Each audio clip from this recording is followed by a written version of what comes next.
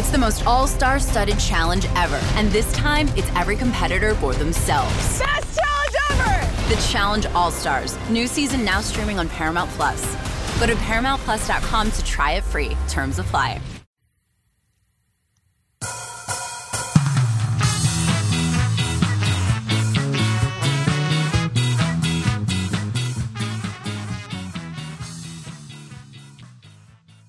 Welcome to On the Bench. Today we are doing a special mailbag edition of the show.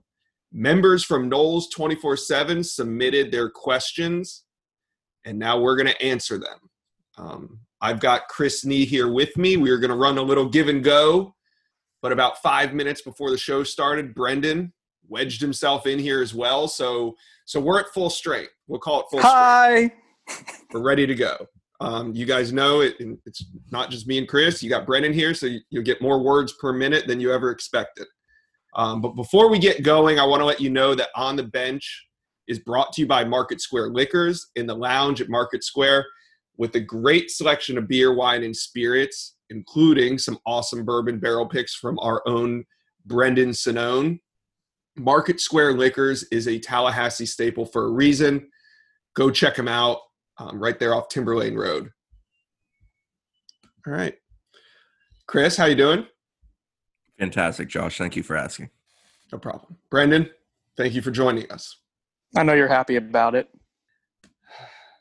All right. I got the message board here. Mariner51, he wants to know how much of the inconsistencies or downright bad defense is due to injuries, considering the injuries to Miko or Robert Cooper and just players missing week to week. So is the inconsistencies due to key players being out due to injury?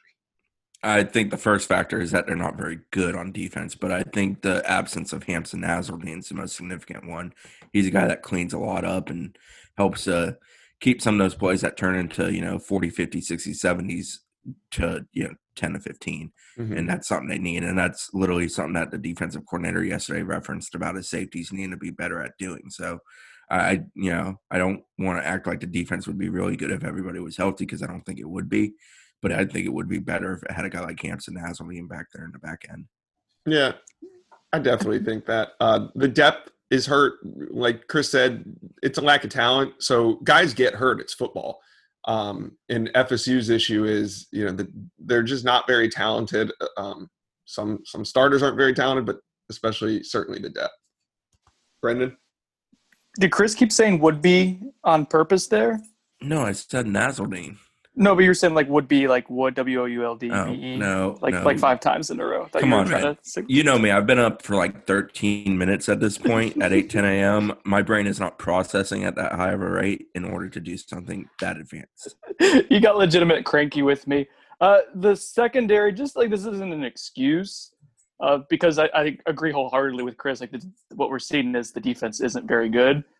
Injuries aren't helping, though. Even Hampson Nasruddin, like Chris said, is kind of the trash man. Like he cleans everything up and helps prevent those big plays. You also had Renardo Green out against Louisville and Miko Dotson. I was expecting Dotson to kind of start to distinguish himself as a starter. So those are 3 starters in the secondary that were out more than likely. Big plays are going to happen. So, yeah, it further magnifies the issues on defense, but that's not the reason why the defense is playing bad. Because we've seen those guys on the field while big plays are happening as well. Right. Guys like Renardo Green, Miko Dotson, they've been on the field when big plays are occurring as well. So I don't think them being out has really impacted the defense. I think it's just a bad defense. All right. Next question comes from Agent Cock. I don't make the usernames. I just read them. With 2021 recruiting nearing its end and the staff likely saving room for transfers, who in 2022 do you consider must-haves at this stage for the rebuild to stay on track? Chris, I would point to some of these early offensive tackles that FSU's got in on. What about you? I mean, I think it's a class where, again, you need a high-level quarterback. You probably want somebody like MJ Morris, and then you work your way down at that position. Mm-hmm. There's some legacies. Julian Armella at offensive tackle, Marvin Jones Jr. at defensive end. Very important positions, very talented dudes. Those are guys that you definitely want. I think Marvin Jones Jr. would be huge for them. I think a guy like Jaleel Skinner, who they were in a real good spot with a few months back, but are not near as good of a spot now, would be a very talented, versatile offensive weapon for them. He's a flex body tight end type. So those are some guys that come to mind for me that would help them quickly improve at certain positions. Yeah, and we want to see him recruit better in state. I know one offensive tackle who Daughtry Richardson down there at Edison. He's a 6'5", 265-pound. He's a 3-star right now, but I think he's a guy that is important to continue to recruit. Florida State coach Alex Atkins has a good relationship with him. But yeah, 2022 recruiting is going to be really the ceiling of 2022 is going to be dependent on how Florida State finishes this season. If they continue to play like they did against Louisville, 2022 recruiting is going to be a struggle, much like 2021 is. If they can put together some wins down the stretch and start playing better, especially on defense, 2022 recruiting could open up a little bit. But it's going to be it's a long road ahead right now. I see it. I mean, I don't think 2022 is going to just suddenly flip a switch and recruiting is going to change. I agree. So much of the work you do with future classes, you lay the foundation in the class before. So right now you'd be doing a lot of work for 22 with kids on campus, visits, in-person relationships, going to see games where they're involved as well. That's not happening. So, you're still essentially losing ground with a bunch. Now, everybody in the country has lost ground with 22 to some degree, even more so than 21 because some schools are so far ahead in recruiting that so much work with 21 was done before March of this year. But, 22 is going to be a weird cycle, I think, because of the fact of how 20 has gone with the 21 class. Sunday Gold. If I told you in August that our offensive line would be better than our defensive line 6 games into the season, what would you have predicted our record to be? Right now, probably – go ahead, Josh. No, I'm just trying to understand the question. So he's saying so before the season started, if he told you the O-line would be better than the defensive line 6 games in. Yeah, okay, I get it now.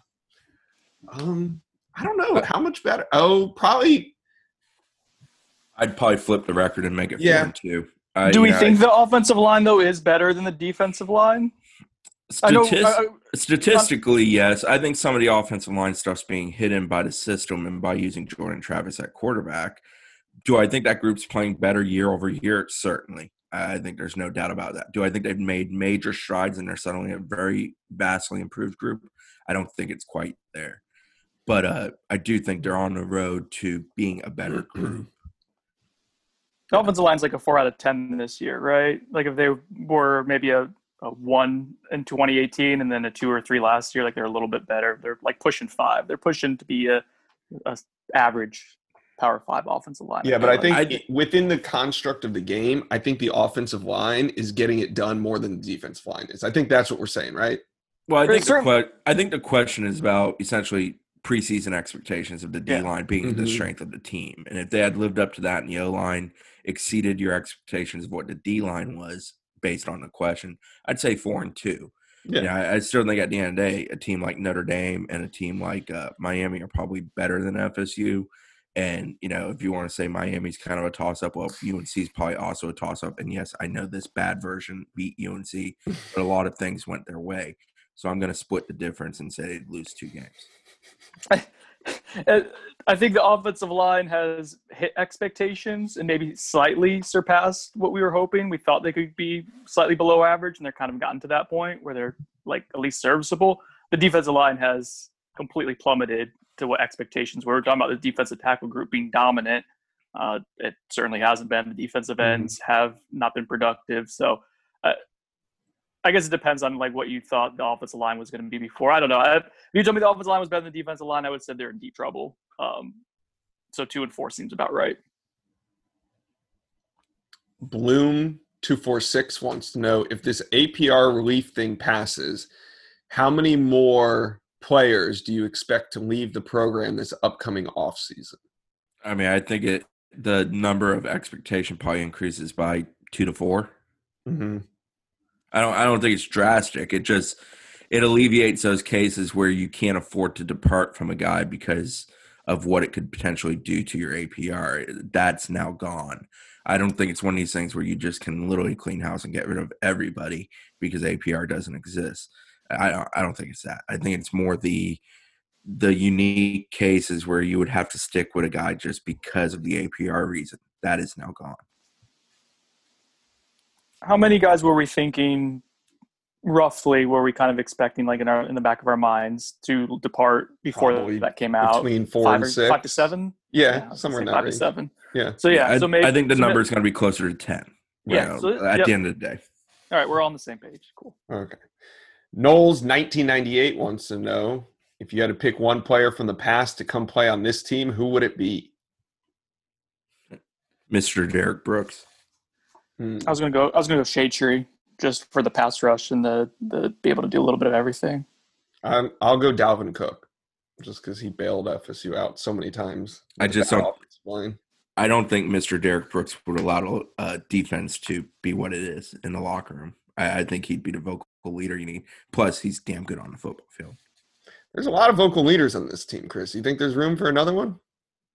They got a lot of vocal ones. And the next question is, are they leading though? They're vocal. Are they leading? Those are two very different things. Bloom 246 has another one. At what positions do each of you feel the staff needs to land a transfer at, and what positions is the most important to land one at? Speed rush, pass, defensive end. It changes your whole defense. I'm shaking my head. I absolutely agree. Imagine like a month or two ago, we would all been saying offensive tackle. Yeah, I was going to say it has definitely shifted. Like the need is glaring at defensive end, especially knowing that like Kando's just not the answer. Like he's never going to be that elite pass rusher that you need him to be, whether he stays another year or 5 more years.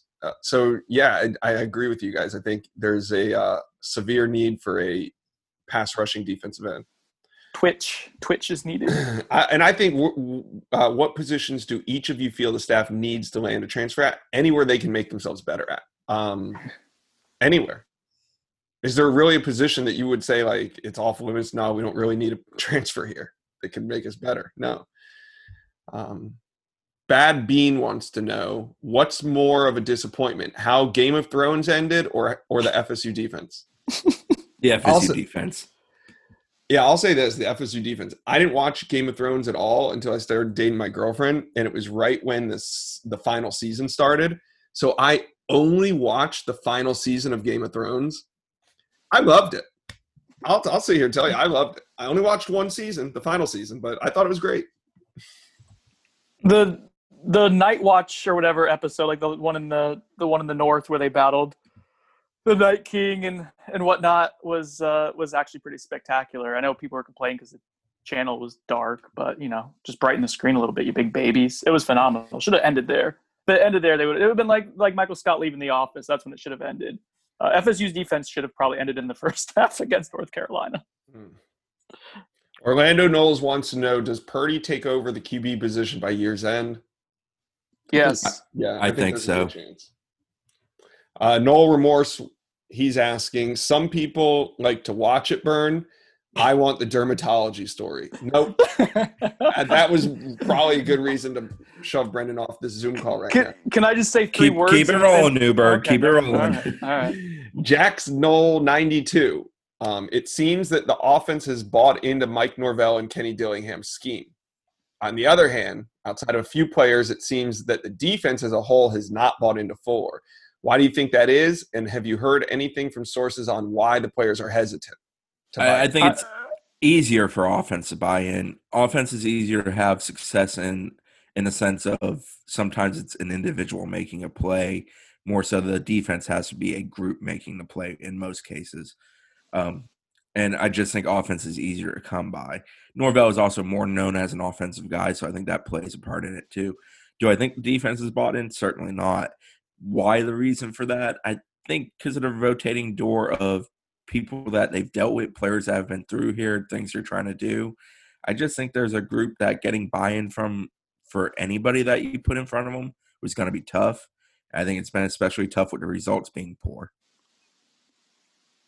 I agree with Chris. The only thing I'll say and add to that is that the buy-in with the defense has been kind of questionable since obviously, I mean, the results speak for it, but since the start of the season, there has been an issue with guys investing in the scheme mentally and wanting to buy into what Adam Fuller's teaching them. There's a lack of, I guess I would call it trust. So there's some inherent level of trust where they're not feeling like they believe he's putting them in the right place. Now, where that stems from, I think Chris's observation of like revolving door, having how many defensive schemes the last few years, like that doesn't help.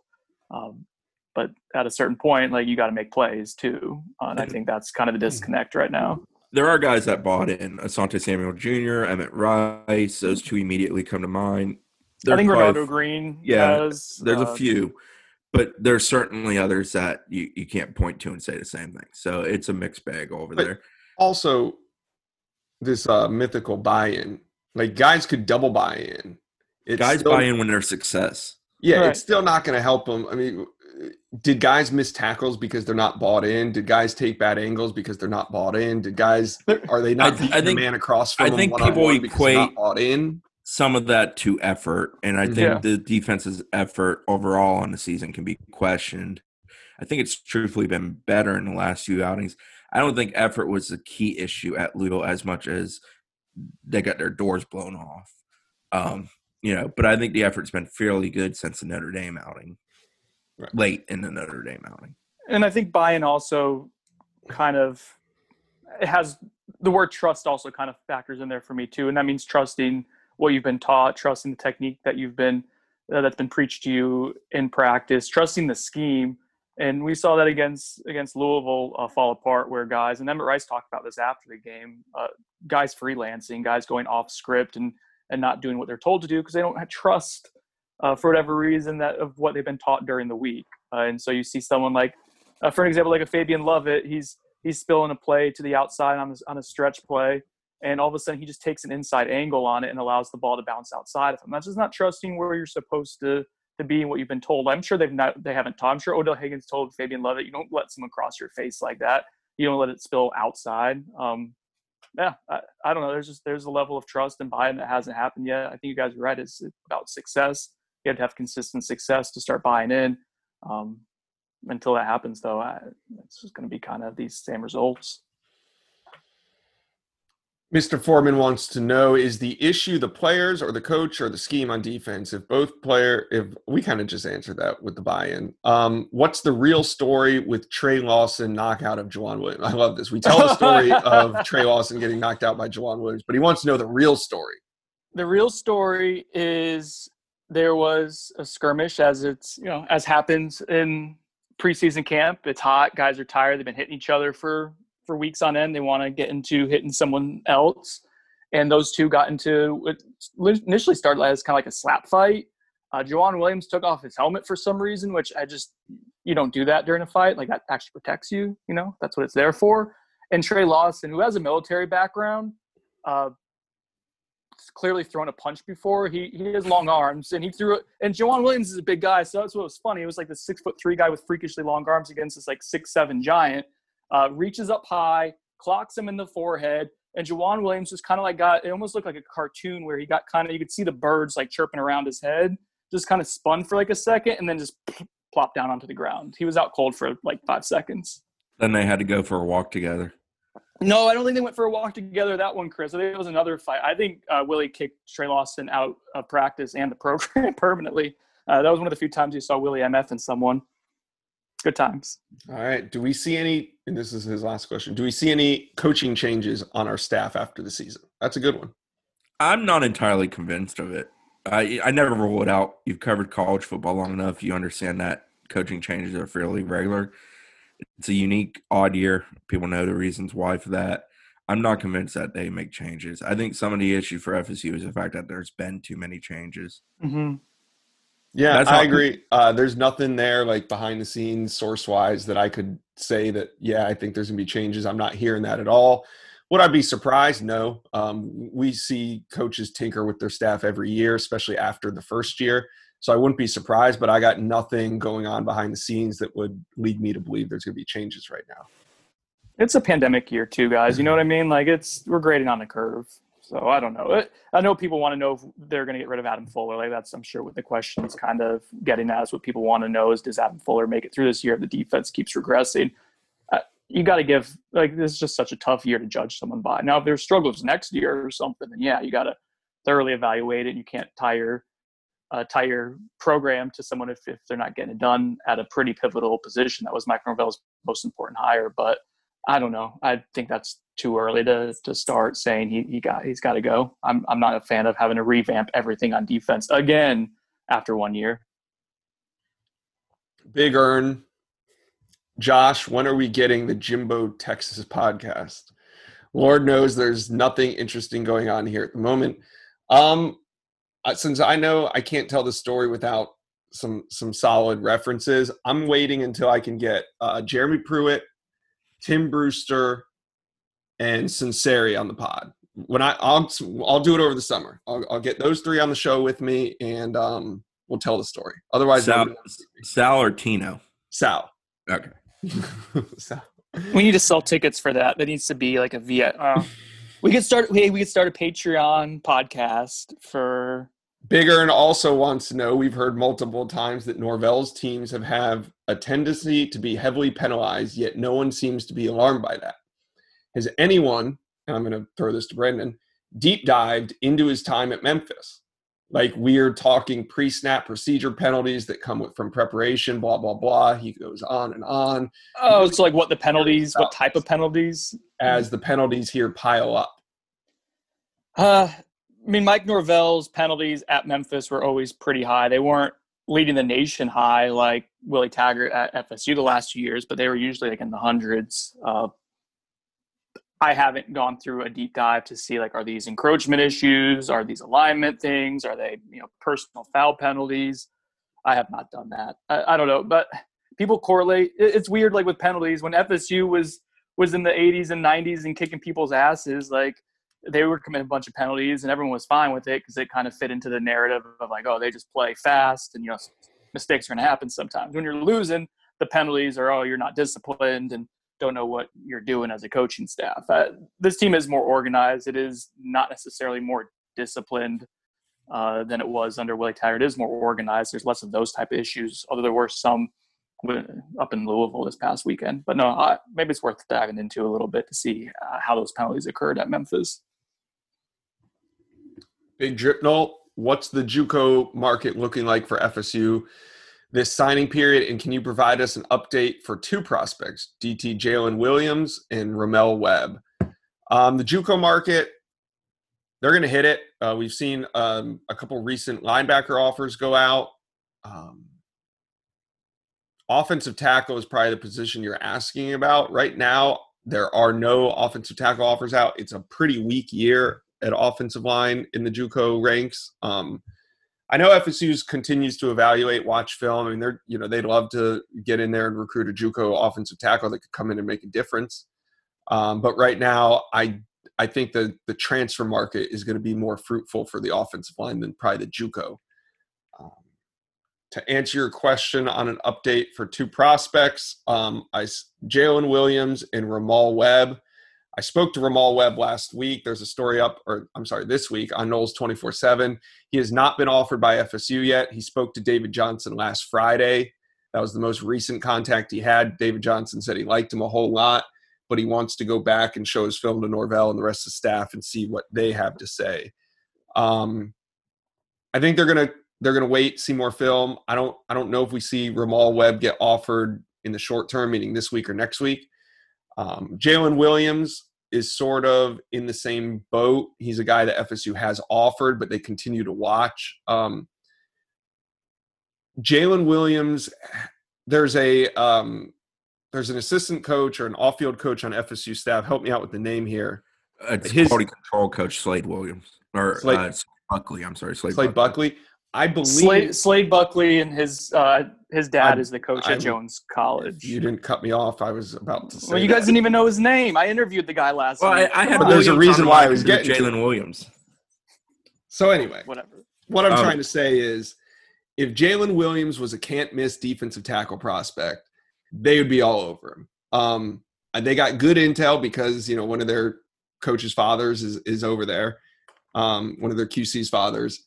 So I think they're watching Jalen Williams. They're in contact with him. They're recruiting him. I wouldn't say either is a priority recruit right now. So I wouldn't say really anybody in the JUCO market FSU's kind of going all in on right now. Who was the linebacker they offered last week, Chris? DeQuavian? It was last night. Well, yeah, DeQuavian Strong, who's a Mississippi State commitment, got an offer last week. On everything, he's not answered the phone, but on everything I've been able to find out about him and talking to Mississippi State folks, they'd be really surprised if he went anywhere but Mississippi State. He's from Mississippi. He's been committed to him. He intends to enroll there in January. He's very solid. Last night, they offered Byron Young at Georgia Military College, a linebacker, Deanne Fox type. Talented kid. He's blown up right now. In the last 48 hours, he picked up FSU, Georgia, Tennessee, Auburn. One JUCO who I think's out there that's worth a look is Jordan Moko. He's an offensive tackle at Snow College. He's from Australia. To my knowledge, FSU hasn't really, went all in on him or taken. He's on the radar. I mean, they've evaluated him. They know about him. Yeah. But I'm a little surprised that he's one they have not at least kicked tires a little bit more on. I think he's a pretty talented guy. I think he's going to play at a high-level P5 school. Okay. Yeah, that's pretty much all the JUCO names that are on our radar right now. Not many, but there could be more. Maker's Marksman, Part 1 is a two-part question. Part 1, if you had towards one extreme or the other, would you assume that A, Fuller gets a pass this year regardless of results, or B, he currently in a pressure cooker to retain employment? I think it's probably more on the B side. I don't know if he's in a pressure cooker to retain his employment, but I definitely think he's in a pressure cooker. I don't think he just feels like he's getting a pass right now. Yeah, I don't think he wants a pass. I mean, you listen to Adam Fuller speak, he's frustrated. Yeah. He'd much rather that defense be doing things at a much higher level. He's very disappointed in his position group, specifically the safeties, with some of what they're doing. I think he keeps the pressure on himself. But at the end of the day, I do think to some degree there will be a pass granted for this year and the circumstances of this year, and it being year one for him being here on the staff. What would it take for that to – and I agree with you, Chris. What would it take for that goodwill of, like, it's been a weird year to where you can't excuse it anymore? Like, if they're giving up 50 points a game, like, at what point do you be like – They give up 1,000 yards in the game to Clemson. I mean, if on the back half of the year you see no improvement, defense continues to allow similar or more yardage type issues, point type issues, explosive plays type issues, if there's no improvement and certainly if there's regression, then I think it adjusts the conversation. All right, part 2 is next year's starting kicker currently on the roster. I think the hope still is that Fitzgerald can figure it out, but I think there's a little concern about that right now with what he's done. Yeah, I don't feel great about the kicking situation. That position's so tough. Like when someone gets stuck in your head at that position, the yips, whatever you want to call it, that's a toughie. And that's one of those where in the portal you probably could find a kid who's kicked at this level, who has results at this level, and you kind of know what it is. So if you find someone you think's better than what you have, you might invest there. Okay. Chris, I'm going to throw this one to you. WM Steen 1 wants to know, have you heard anything about a new AD, or will that be something for the new president to take on? I have not, but the plan for a long time has been to allow the next guy to make the next hire. So with Thrasher's plan to retire, I do expect the next president to hire the next AD. Yeah. How quickly that transition happens from when Thrasher moves on, the new president comes in, I'm not sure. I truthfully haven't spoken to David Coburn very much in the last couple months. I need to get up with him. Several questions asked, financials about the football season. I know there's a question in here about that. I don't have a great feel for that right now, where things stand, as well as just everything else that's involved in that job and the future of that job.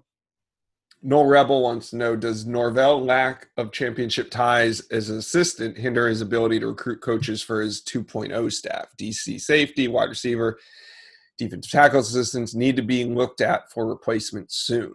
Are you confident that FSU will be a major player in the portal? Oh, okay, so let's answer, I guess it's 2 questions.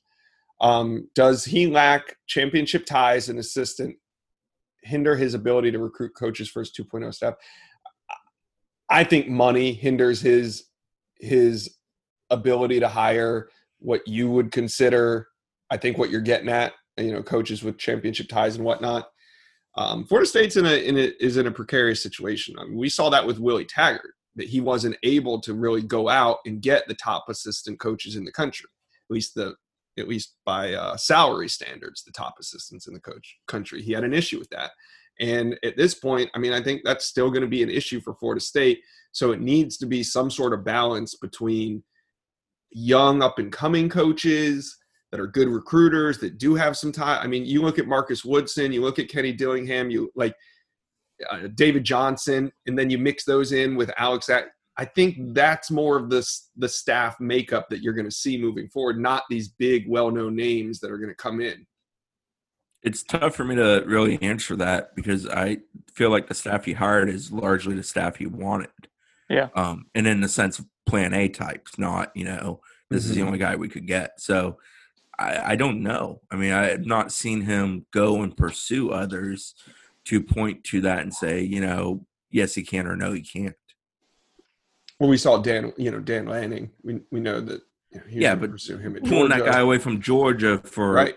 roughly a similar job is. But I think I don't think there's many schools in the country that could do that. Especially when his next stop was going to be as a head coach somewhere. So you wanted to restart it all over again for a year, rebuilding. No, I agree. I just think that I'm not saying Noel Rebel thinks this, but there are a lot of people on our message board that do think that Florida State can just kind of snap their fingers and go grab a assistant from a Georgia or a Texas A&M, or a program that's not Clemson or Alabama. But it's not a Norvell issue though. No, Dan Lanning would be a fool to leave Georgia and that defense and what they're doing to come to FSU and this defense and what they're doing if his next goal is to be a head coach. To me, other than resume building, putting another school on there, it's a foolish step in my opinion. Yeah. Now, if FSU had $2 million to throw around at a defensive coordinator, then I don't think people – it's been proven that guys will leave good jobs to come play or coach for Mike Norvell. Like that's already – there's evidence of that. So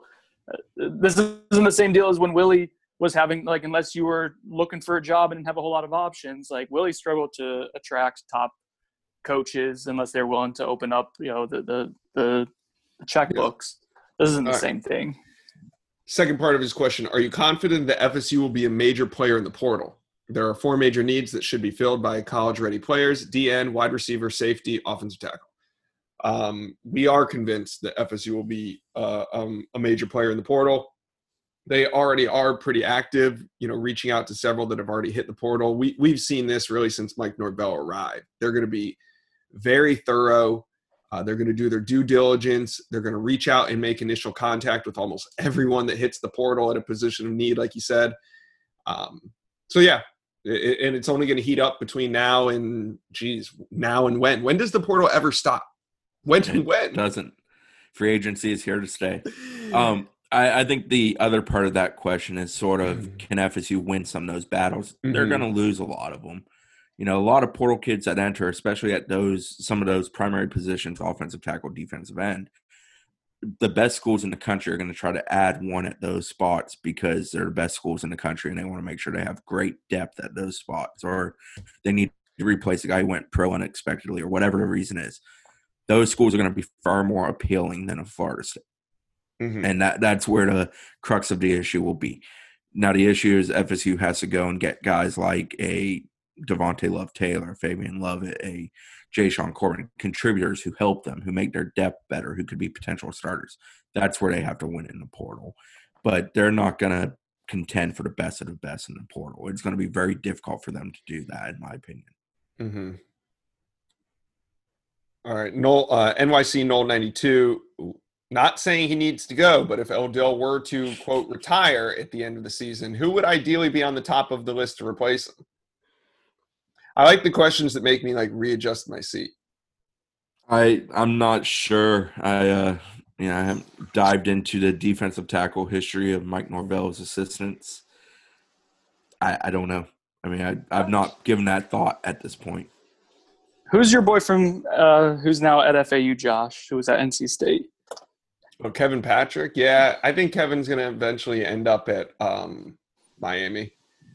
He's making his way down there. But Jimmy Brumball is available. No, I don't know. I don't know.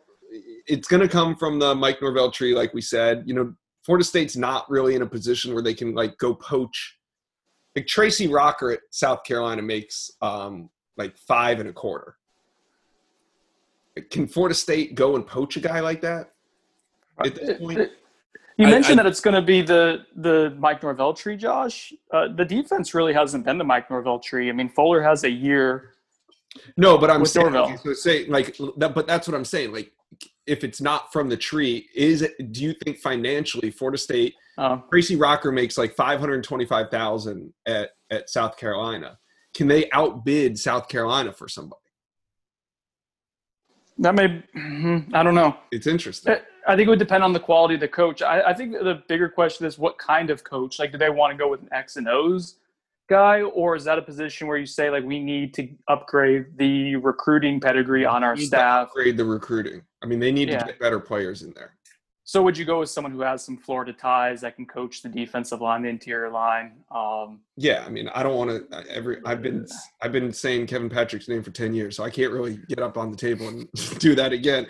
But like a Derek LeBlanc, he's a defensive line coach at Arkansas. I think he makes like in the 200s. I think he'd be a possibility. He's in his 40s. I don't know. Just to get Chris going. Can Charlie Strong coach defensive tackles? Simone, I hate you, buddy.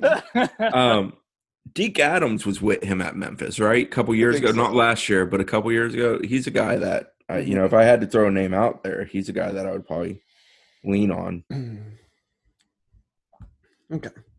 Very good. I think that answers it. Donnell and Noel, anything new on Hamza? Seems weird for a kid that was speculated may have season-ending injury traveling to every away game.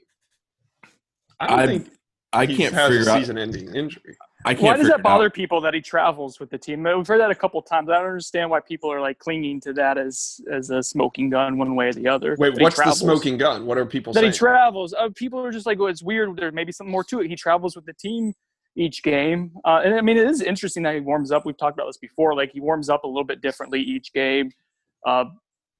I don't know. Like, are they thinking like it's a game time decision? Just people keep asking about why does he travel? Why is he so involved with the per game? I think that's a good thing. I don't know there's like anything more to it than he's just being engaged and keeping himself like ready to go if he does come back this season. Yeah. I've always been a little pessimistic that we see Hamza at all. You voiced that on the last podcast,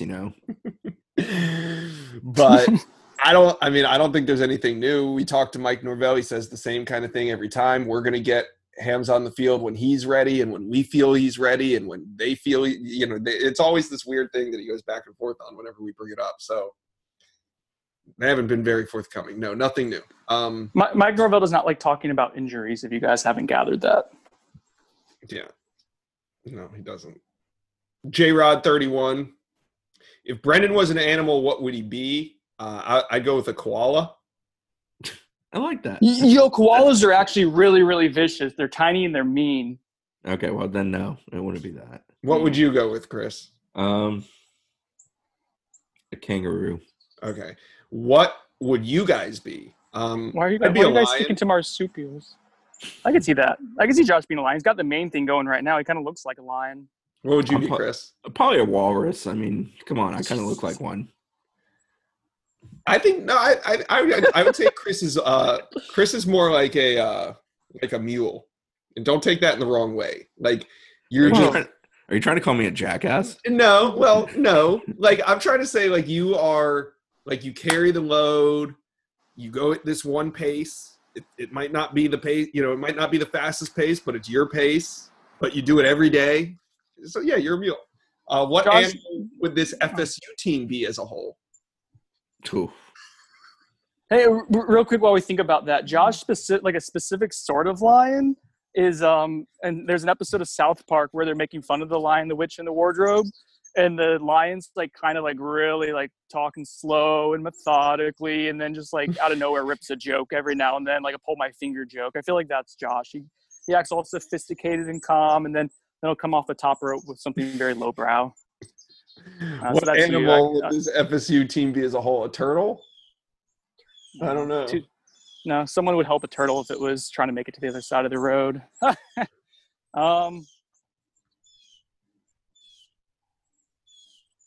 don't know. All right, TB golf. We don't know as far as the animals go. That's the one that stumped us. TB golf. Has there ever been a time where you all have wanted to quit 24/7 as a result of FSU's performance / disastrous state of the program? No, I wanted to quit 24/7 many times, but never because of a performance on the field. The closest I ever got, and it wasn't on the field, but it was when I was driving to Birmingham and they didn't get James Foster, and neither of you guys told me that as I continued to drive further and further up. Montgomery. That's not true. You didn't have service. That really scarred him. You know that? No, I've never been close enough to quit over the performance of the team. Now, I will own up. It's like the 2 or 3 year anniversary of me yelling at one of my bosses prolifically on the phone in October because, well, I was covering Jimbo Fisher and the program was burning down and we had numbers to meet that were asinine. That's probably that. If I had to pick a moment, that's probably the moment. But I wasn't thinking about quitting. I was just venting and yelling at my boss. It was truthfully pretty fun. Brendan had a front row seat.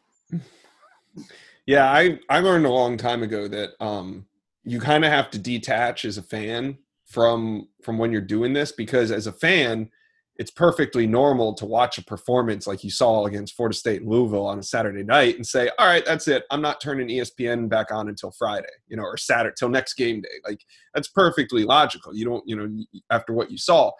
So I've always had to disconnect myself and just kind of think back to like, all right, well, I'm just going to tell the story. Like, whatever's happening now, like, because I am an FSU alum, like I did go there and everything. So there is a part of me that is a fan, but like, when it comes to covering a bad performance, I just think about like, what's the story? Like, what do we need to tell? What's the angle? And just one thing I have learned in recent years with the program being pretty poor is that I have to rewatch bad losses immediately. If I don't, I get to like that Sunday afternoon when I'm watching the NFL and I'm just like, I don't know if I'm going to actually sit down and waste my time watching and watch really bad football. So, and then Chris texts us about the bad football, like.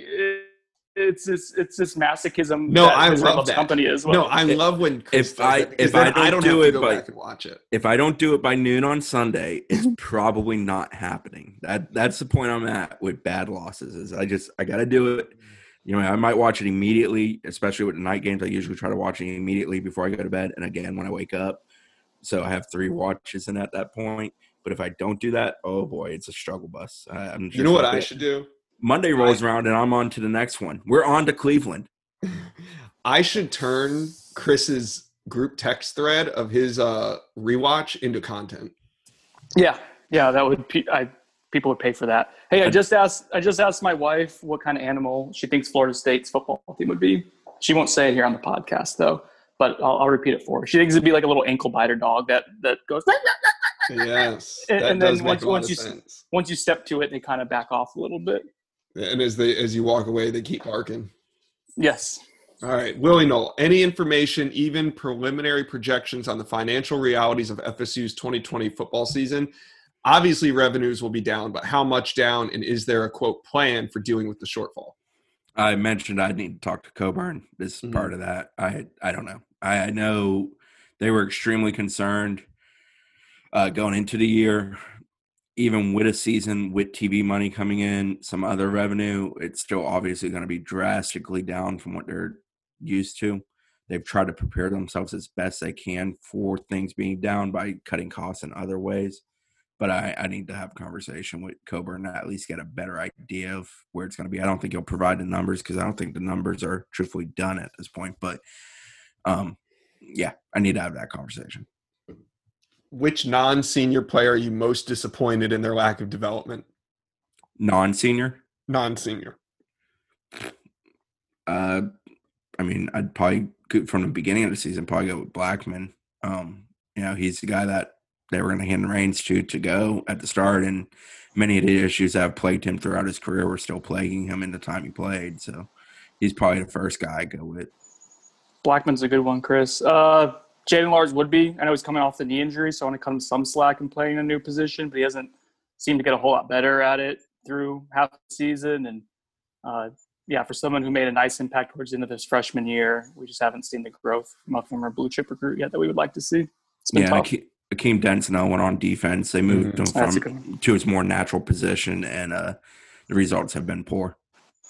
How about like the whole wide receiver room? I mean, I mean, Pokey's. We're remembering that the last game of the last game that we saw, which was obviously dreadful. Like, they were pretty good in big moments against North Carolina. Like Keyshawn Hilton coming down with that catch downfield, impressive. Warren Thompson had a nice catch on the sideline. Like, they beat North Carolina. Yeah, but I mean, Warren Thompson's development as a whole. I mean, he's made literally 2 plays this season, but his development as a whole. What about Jordan Young? I mean, we can't get much production out of him. We haven't seen any development out of him, really. Not into the player that we hoped he'd be 2 years in. Or how many years in is Jordan Young at this point? 2?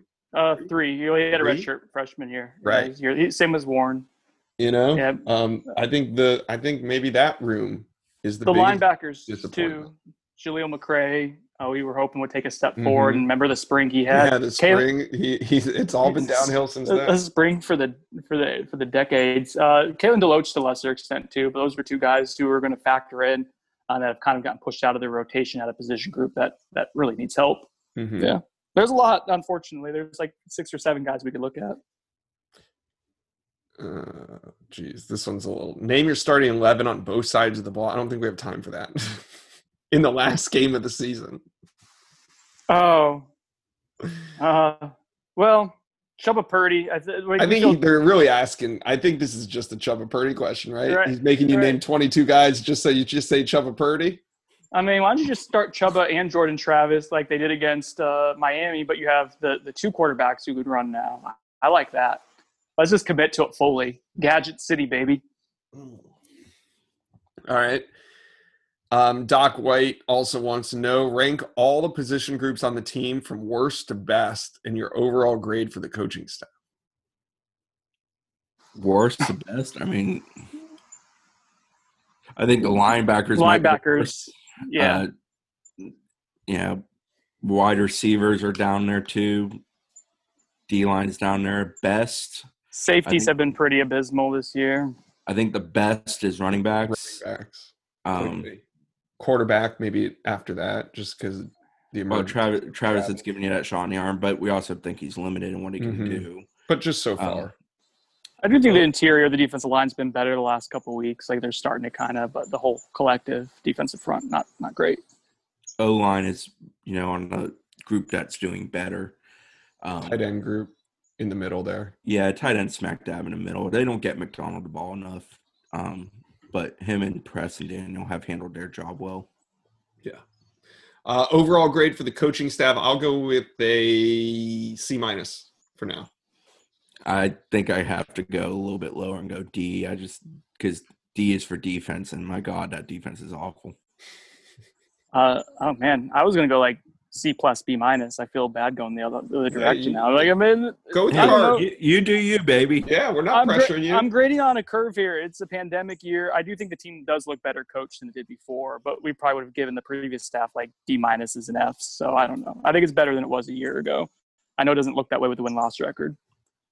Brennan Knowles 86 says, you mentioned on the pod that you'd heard to some effect that there'd been apprehension among the defensive players to buy into the system. Anyone able to elaborate on that a bit more or potentially know why that's been the case? We kind of hit on that. We hit on that earlier. Yeah, we hit on that. Okay. Bloom 246. He's really been firing off these questions. I know we didn't get to see much of Norvell's staff recruiting ability this off season. Which recruiting setting do you believe Norvell and the staff could be most effective in? And which are you most excited to see how they work, preferably of the spring game, camp season, or big bonding event like SNL or FNL, usually at the end of July? I think I can speak for all of us to safe to say that we'd most like to see them in a camp setting. Can we all agree on that? Yeah, absolutely. I would love to see them evaluate some guys and coach up high school. I think that's their bread and butter. Yeah. I think spring for them is always going to be a steady trickle. They're always going to try to get kids in constantly. Mm-hmm. And then spring game obviously is a bigger event because it is an event. But I think camp season is where they kind of can separate themselves if they want to be an evaluation staff, because they're going to be able to bring kids in that they're not sure on. They like the film. They like what they saw in the spring. They've got a little bit of a relationship, but they need to run him through what they need to run him through and then go from there. And that's kind of the place where if you're going to rebuild a program because you're not going to get the elite of the elite, you're going to have to get guys you're going to have to develop. I think that's the place where you can separate yourself. So, yeah, I would go camp season as well. Bloom246 says, obviously Nico Marchiol is the number one QB prospect we're in a good position for in the 2022 class, but is the staff pursuing Sam Horn? I believe Sam's a 2022 quarterback out of Georgia. Any idea who the staff would prefer if they had to choose? Personally, I think Sam Horn should be our number one QB target for the 2022 class. Well, Nico Marchiol, I'd be careful how you word that. You said is the number one QB prospect. We're in a good position. Okay, I can get with that. I don't know if Marchiol is FSU's number one overall prospect, but yes, he is at the top of the board along with MJ Morris, who Chris spoke about earlier. I think they're involved with Sam Horn. I'm sure they know who he is, but to this point, he is not their number one QB target. I'd put, like I said, MJ, Nico, maybe a couple others above him for now. Kerry D. Knoll. We all know FSU is going to be active in the portal. Just how active how many guys do you think they'll try to bring in via the portal? I think it depends on where the high school class finishes at, but I think we're talking 10 to 12 type of deal. They're going to try to really boost their roster. I think I previously said 8 to 9, similar to last year. With the APR idea, I think that number can increase slightly. As many as possible. Yeah, it also depends on if the NCAA adjusts scholarship limit both to 25 and the 85. If those things come into play, it adjusts the numbers of what you can do. There you go. And that's it. I've emptied out the mailbag. We'll be back on Monday. We'll have a special podcast after Mike Norvell speaks on Monday, and we have an interview for you guys. It's a bye week. Have a great weekend. I know we will. We'll see you next week. Thank you for listening to On the Bench. We're on the pit.